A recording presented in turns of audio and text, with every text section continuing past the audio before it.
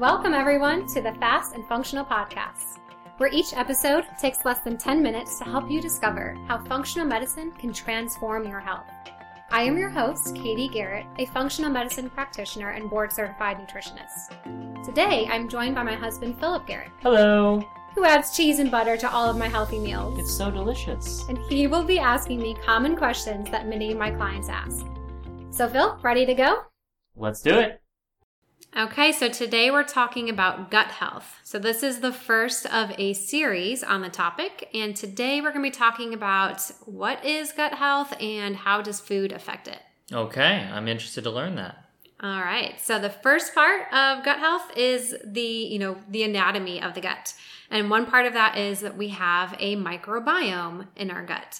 And this is all the living organisms. And we have living organisms on us and in us. Our eyes, our skin, Okay, our first mouth. of all, that's gross. Just saying. Yeah, we are more bacterial cells than we actually are human cells. Are you saying that I am mostly bacteria? I married bacteria, yeah. Well, congratulations. But we also have viruses, parasites, yeast, so it just keeps getting better. Oh my gosh. And they all live in harmony with each other unless we end up having an imbalance.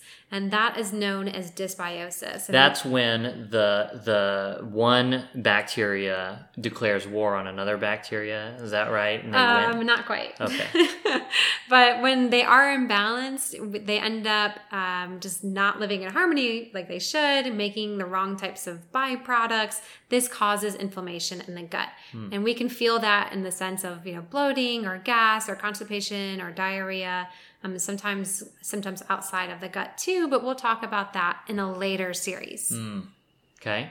So I guess learning more about tell me more about how these things, how do they get there? How do they grow? How do they, what do we do to feed them? Yeah. So part of our microbiome is determined from our mom, really, because that's where we get it from when we start life, when we go through the vaginal tract, when we're delivered, or if you were C-section, then it's more so from whatever your food is in the very beginning of life.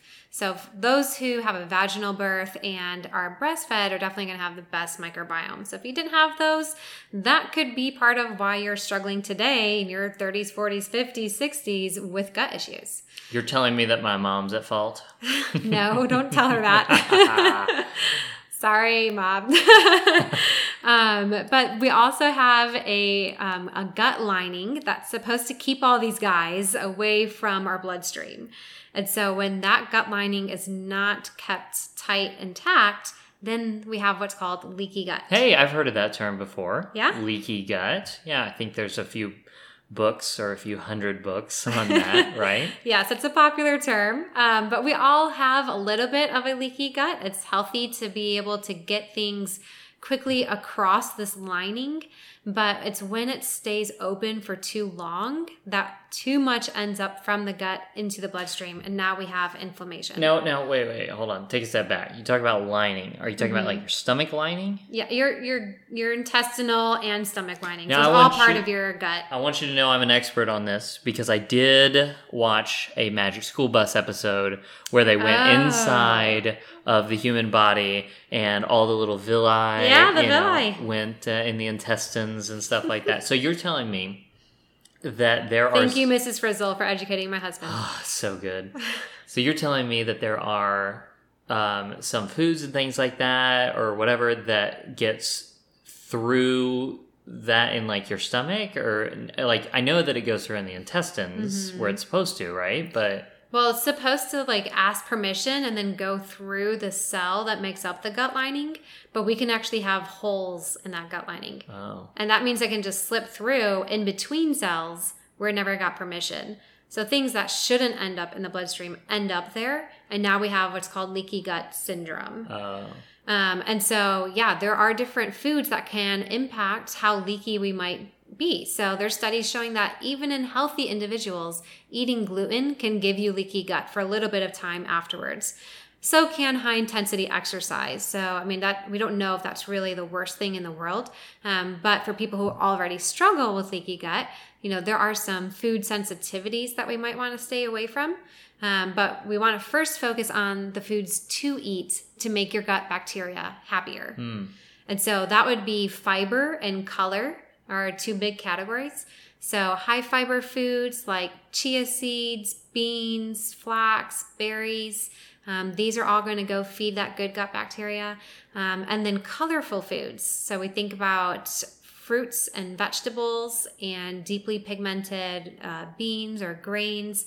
All of those are antioxidants, and that can feed your good gut bacteria too. Interesting. Okay, so wait. So I've heard antioxidants before, and so they play a role in this as well? Yeah, that's something that can actually make your gut bacteria healthier because they're going to have more fuel, basically, from that food.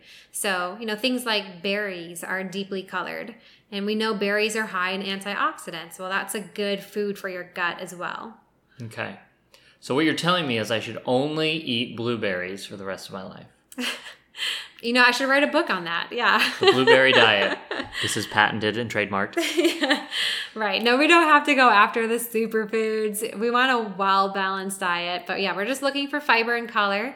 And then we're also looking to stay away from the foods that can feed your bad bacteria, parasites, viruses, fungus, that kind of stuff. So that's going to be sugar and refined carbohydrates. So, anything that has added sugar in it, that could be a candy bar, protein bar, cereal. Sometimes they're, ketchup, stuff like that, can all feed your bad types of organisms. Or refined flour basically becomes sugar in your intestines because it's so processed. So I like food that is brown and white, like potatoes and fried potatoes. So think the rainbow, Phil. Oh, okay. Rainbow, there's no brown and white in the rainbow. Okay, so food that is the rainbow, like food-colored French fries. Oh my goodness. Is that... So basically, if you think about like a sweet potato, it's going to have more color in it and more fiber than a regular white russet potato. And so that's going to be a better option for your gut bacteria. Or even like a baby red potato. That has more skin and it has red coloring. So that's going to be better too. Okay, wait. Quick game here. Okay, so I'm gonna say a food that I like, and you tell me a better version of it. Okay, so we already did that. Potatoes, right? And that's mine is white potatoes, and yours is, right? Sweet potato. Okay, let's see. Pizza. That's not a food. Oh, the game broke down. It's a meal. So you can make a crust using cauliflower and then actually put, fresh tomatoes on there. The tomatoes are full of color, so that's a good thing. The cheese is not going to feed any good gut bacteria. Alas. You put vegetables on it, though. Okay. So black olives, that black is a deeply colored pigment. And so that's going to be good for your gut. Okay. But then we also have foods that can feed, or not really feed, but increase your gut lining. And so the most famous one is bone broth. That's really become super popular. They have bone broth protein powders at health food stores now. But those proteins are things that can help to feed the gut lining. So that's good for it as well. Okay. So if we're kind of summing up a few different little things that people can do to help their gut lining, they could drink some bone broth. They could increase the color of their foods. They could limit the white and browns. And limit how processed it is too. Okay. And limit the unrefined sugars and things like that. Yeah, and then limit any, food sensitivities, because that means when you consume it, you're going to be more inflamed, and inflammation makes your gut more leaky. So if there's foods you react to, whether it's a stuffy nose or it's gas or bloating, it doesn't really matter where the symptom is. You want to stay away from that food to try to keep your gut less inflamed. Okay. So in future episodes in this series, we'll talk about, more about what else can affect your gut? Yeah, so how lifestyle factors can affect it, like medication, stress, and exercise. And then we can do another session on how your gut affects the rest of your body. Okay. All right. Well, we'll look forward to that. So make sure to subscribe to the podcast. We don't want you to miss those episodes. And Katie, how can they get more information? Yeah, and you can go to my website at katiegarrett.com and go to the contact form to let me know if you have any requests for future episodes. Thank you, Lindsay, for requesting gut health as the next topic. And then you can also share the podcast with other people who could really benefit from this information. Okay. We'll talk to you guys later. Bye.